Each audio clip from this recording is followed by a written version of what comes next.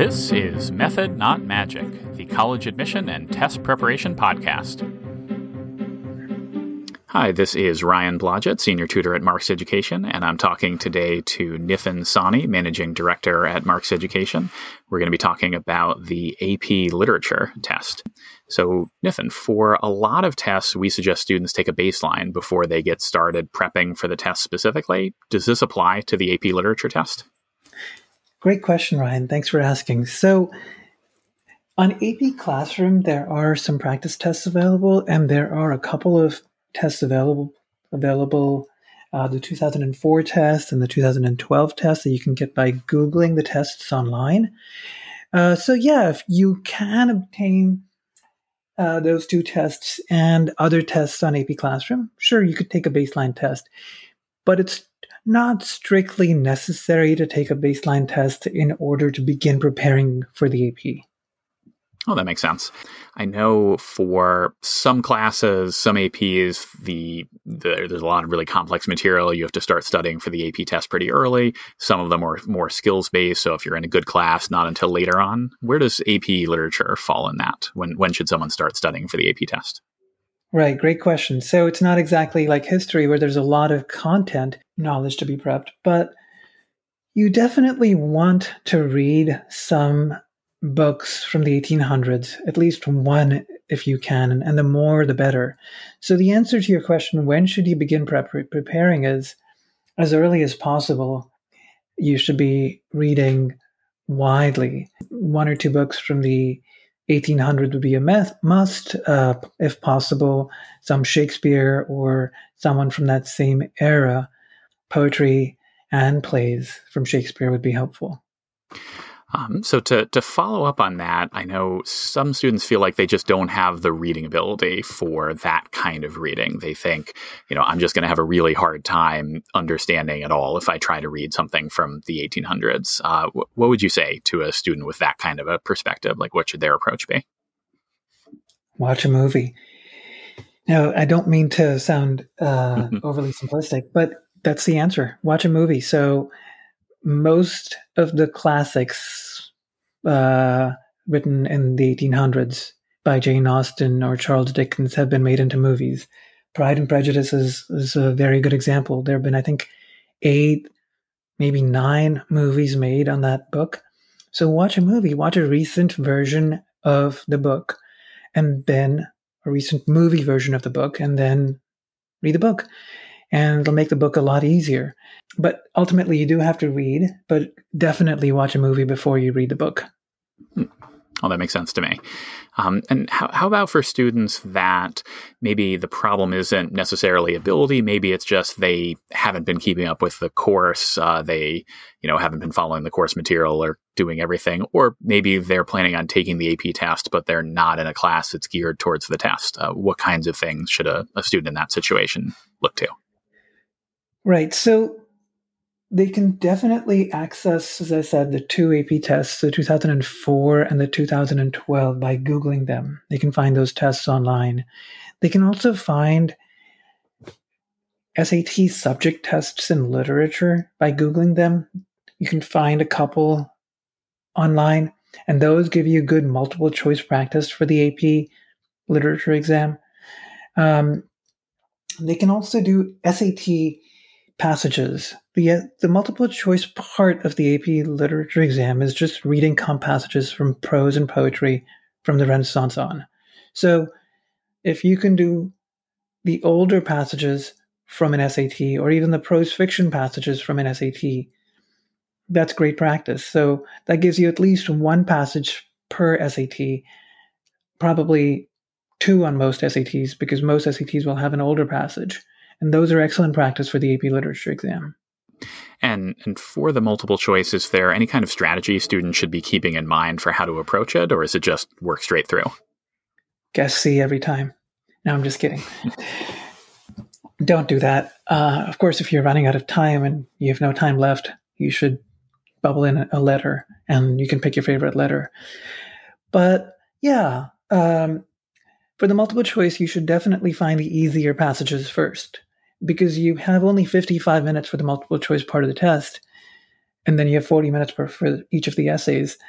But going back to the multiple choice, you have 55 minutes for the multiple choice. You have 6, maybe 7 passages, and you want to maximize your time on the passages that you find easiest. So most people will find the 20th century passages easier than the passages from the 1800s. So do those passages first. At least look around, find the easiest passages for you. In most cases, they will be the passages from the 1900s, and do those before you do the passages from the 1800s and the 1700s and the 1600s. Okay, so jumping around a lot. And so I know in most years, it's really easy for students to be able to jump around. They can just skip to the next page, leave some empty spaces on their bubble answer doc. Is there anything different about this year in particular in 2021 for people taking the digital version of the AP Literature test? That's a wonderful question. And in general, unless you have a really hard time writing by hand, I would recommend taking the paper version. Of course, the disadvantage of the paper version is that you have to write by hand. You have to write all those essays by hand, and your hand will be tired by the time you're done. But going back to your initial question, so Ryan, your question was, what's different about the digital version this year? And the biggest difference is that you can't skip around. So you can't find those easier passages if they are the third passage and do those passages first before you do the first passage. You have to do the first passage, then do the second passage. And it's entirely possible that the first passage is from the 1700s. They're not necessarily chronological. So what do? Well, if you're stuck with a digital test, or if you're taking the digital test, then and you have a passage from the 1700s first, which you are having a hard time with, find the easier questions on that passage. Try to make sure you get those right. There might be some parts of that poem or that prose passage that you do understand. Go with your best guess on the others and pace yourself. Don't spend too long in that passage. Remember that there will be at least 2 passages from the 1900s that are going to come. So save your time for those and make sure you can do really well on those. Make sure you have enough time to do well on those passages. And I imagine being able to do some practice multiple choice ahead of time to really know how you were for timing, to know if you need to skip and take your best guess on one of the harder passages could be really valuable. Absolutely. It's so important to practice the multiple choice passages available online, because that tells you what your strengths are. You'll find easy passages, like on the 1999 test, there's a passage on the Vietnam Veteran War Memorial. There's a poem written in I think it's the 1960s or 70s. And it's a really not a very challenging poem, which most of my students can do very quickly. And you'll find passages from the 1600s, like a Shakespeare sonnet, perhaps, which is just really hard. So if you practice these online, you'll find what's easy for you. You'll find what's hard for you. And you'll be able to see that you're best off making sure that you get most of the questions correct on the easier passages. And that poem, by the way, is called Facing It, and it's by, I think, Yusuf.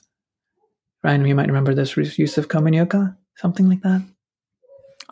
I'm not sure, but I'm sure everyone will be eager to Google it. Okay. So that definitely seems helpful for the multiple choice. How about for the essay section? What should students be doing to practice for that, other than, I assume, just doing a bunch of essays? Yeah, doing a bunch of essays is the best practice. So there are 3 essays on the AP Literature exam. The first one is based on a poem, and you're analyzing the poem. You're answering a question that's asking you to analyze a poem and look for literary devices in the poem that are used to advance a particular point. The second one is always a prose passage, which again you're doing a literary analysis of. And the last one is an open-ended essay where you answer a question, an open-ended question, such as, say, a protagonist who is torn by 2 equally important and compelling impulses, and you're supposed to use a text in the canon to answer that question. So again, 3 essay questions, one based on a poem, one on a prose passage, and the last one is open-ended. You have 40 minutes for each of those for a total of 2 hours. So you have to write a lot. You do want to be organized, and you want to have an introduction, but it may not always be possible for you to have a full conclusion, especially if you're running out of time. There's a lot of things that are important. It's not really that important to have the finest handwriting. It is important to write a lot, and it can be helpful to write big, because when you write big, it's readable even if you're writing very quickly. If you are taking the test on paper, please do practice writing at least a few essays. Hopefully you've done some of these timed writing assignments in class, and if not, definitely find some of the free response essays online. The College Board has essay prompts all the way from 1999, I think, so there's at least 20 years worth of free response essay prompts. And so if you have the time, please do practice some of these.